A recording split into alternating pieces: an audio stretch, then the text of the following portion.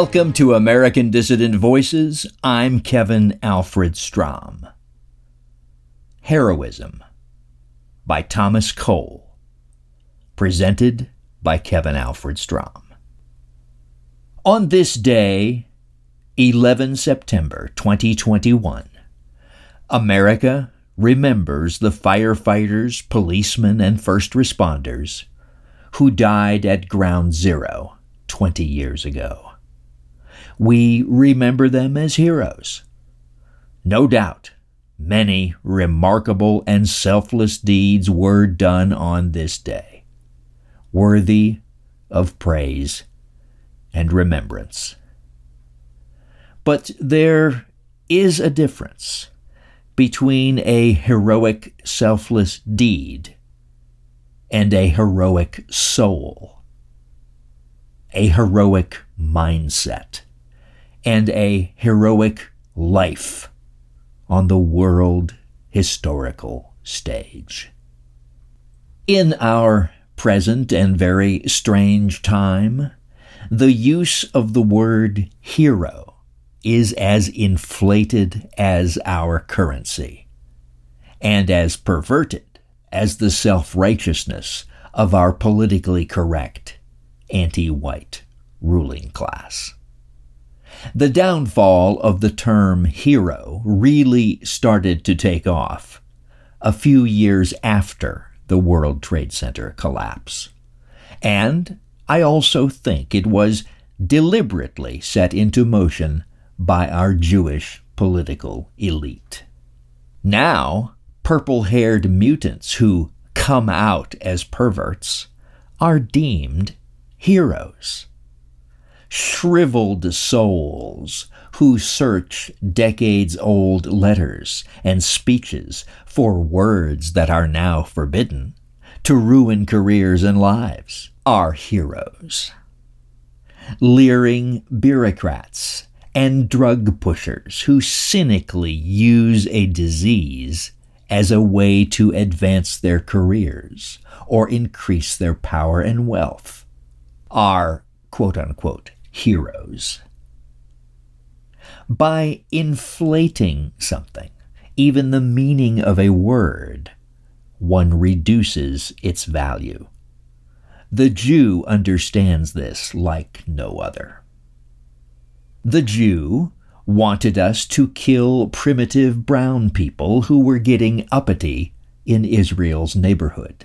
So, for a while, we had heroes who bombed and killed them with abandon, even though they had exactly zero to do with 9/11. But to Jews, brown people are needed as a weapon against us. So bringing them here after slaughtering their kin in their homes was part of the plan, a process that still continues. Let's look at the most recent inflation of the word hero. Facing the deadly threat of a mild flu, every hero needs a worthy challenge or enemy. A new class of heroes is celebrated on yard signs throughout the country. Thank you, essential workers. Has kind of a Chi-Com ring to it. Essential workers, what a glorious name. Nurses, cashiers, salesmen, and the kid that mowed my neighbor's lawn last summer are lauded as saviors of mankind.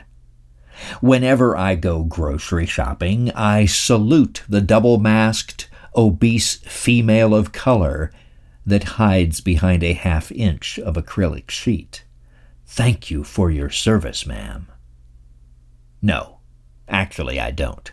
I get out of there as soon as possible and get back to building a new world for my people and my children, a world in which she will have no part. To sum up the obvious, the state of heroism, especially white heroism, has massively declined. We went from the Minutemen, from Lexington and Concord, from men fighting for their people's future to dreadlocked, race-mixing freaks throwing urine bombs and fighting against their own people, or to submissive slaves bowing to the latest insane edicts of their self-appointed traitorous masters. And that's tragic and dangerous. People need heroes, real ones, not just to slay monsters or solve problems, but to guide them as role models. A hero is more than just a remarkable human being. He represents a call to greatness. He opens a metaphysical perspective that transforms our existence into something higher. He shows us something essential that we didn't even know was essential before. We need a hero to become heroes ourselves. And we need to become heroes to save ourselves. Becoming a hero is now an existential necessity for every mentally and spiritually healthy white person who wants to take part in the future. Let's talk about a real hero. Our hero, Dr. William Luther Pierce, the founder of the National Alliance. Born on this day in 1933, and still remembered by thousands of men and women he inspired. Talking about true heroes and heroism, one has to define what the term really means. I think Julius Evola got it right in his essay, The Aryan Doctrine of Combat and Victory. The hero realizes that there is a metaphysical level of existence, a higher meaning. He finds himself embedded in a cosmic struggle between the forces of life and death, the never-ending holy war of existence. And he has come to the conclusion that he has to take sides in this cosmic struggle. He has heard the call and answered it. The holy war itself has two aspects. It takes place within the world, under the influence of various historical circumstances, with two factions fighting. One is always representing the forces of darkness and disintegration, while the other represents life and light. Evola refers to the war on the material plane as the small or minor war. The greater war is of a spiritual nature. It takes place within the hero himself. Here he has to fight his inner demons, tropisms really, which tend to corrupt and pervert him, that seek to force or lure him onto the path of self-degradation and self-destruction. The internal struggle is of greater relevance than the external one, because the eventual outcome of the war is decided there. The hero might fall in battle, but still be victorious, overcoming the forces of death within, while on the other hand, the villain may temporarily prevail on the material plane, but may ultimately lose the greater war, since he has internally surrendered himself to the forces of death. The precondition to survival and victory is laid in the souls of men.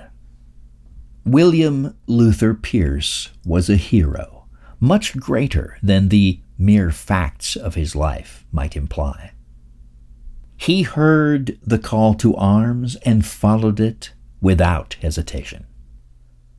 His biography by Robert Griffin is a testimony to his supremely radical devotion to the survival and well-being of his people. Pierce, a physicist, worked as a college professor and then as a researcher in private industry. He had a wife and children, and he was well paid for doing what he loved, a blessing only few of us are granted, and he enjoyed good health and lucid intelligence. He had everything one could reasonably dream of, and taking his great mind, talent, and discipline into account, there really were almost no limits to what he could have achieved within society's framework of conventional success. And yet, he sacrificed it all without a moment's hesitation when destiny called upon him to take up the fight against the enemy. And what an enemy he faced!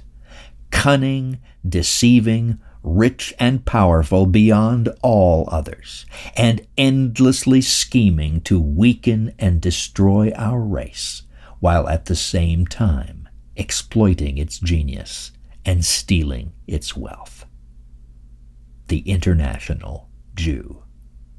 He took on an enemy that smaller men would claim we could never hope to defeat. But his lifelong resistance to the Jew, that bought him the hatred of the system and the admiration of millions of racially conscious whites across the globe, was only the small war. In his quest to save his race, he willingly suffered countless hardships and heartbreaks, poverty, uncertainty, and many, many defeats and setbacks. By his enemies, he was and is depicted as an outcast, pariah, and monster. Yet his heroic spirit kept him going, kept him fighting against all odds, until all too soon his body eventually succumbed to the unbearable pressure. But again, this was only the small war he fought. The greater war took place in his soul, in his mind, invisible and quiet.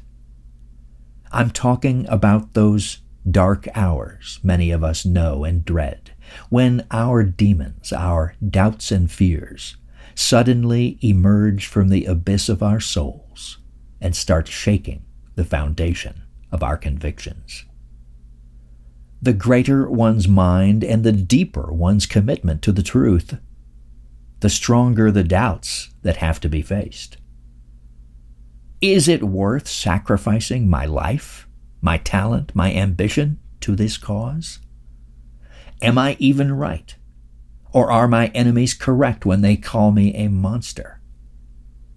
I can't possibly win. Why not give up and enjoy whatever life has to offer? Most men give in at some point or other. We pacify the demons by compromising, walking on the path of gradual destruction, or submitting ourselves to the seductive lies society keeps whispering in our ears, putting on the light yokes our smiling masters hold ready. We compromise on our convictions, our beliefs, and by compromising we murder the truth. Not completely, of course, and not all at once. The death of the coward is slow, and he thinks it will be painless. We give in just a little bit at a time, and then maybe a little more. Another small compromise to earn a necessary convenience. Shut your mouth and keep the job. Keep the pension. Close your eyes to the sickness that has befallen your people. Pretend not to hear the cries of anguish and suffering that would, very inconveniently, call you to take a stand and pick a side. You become mute, blind, and deaf. But you can still think what you want. Or can you? And so do many of us succumb to our inner foe until we eventually disappear in the soulless and dying mass that is the rotting flesh of our so-called civilization. Not so William Luther Pierce. Heroically, he faced his inner demons and overcame them.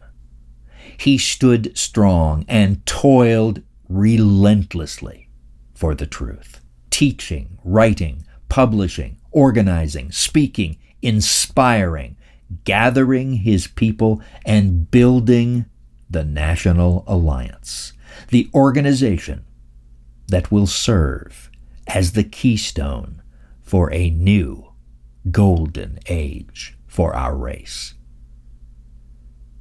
Dr. William Pierce is more than his deeds and his teachings.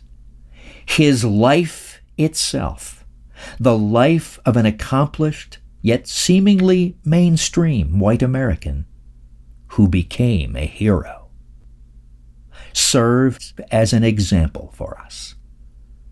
We too can cultivate the heroic mindset that he embodied.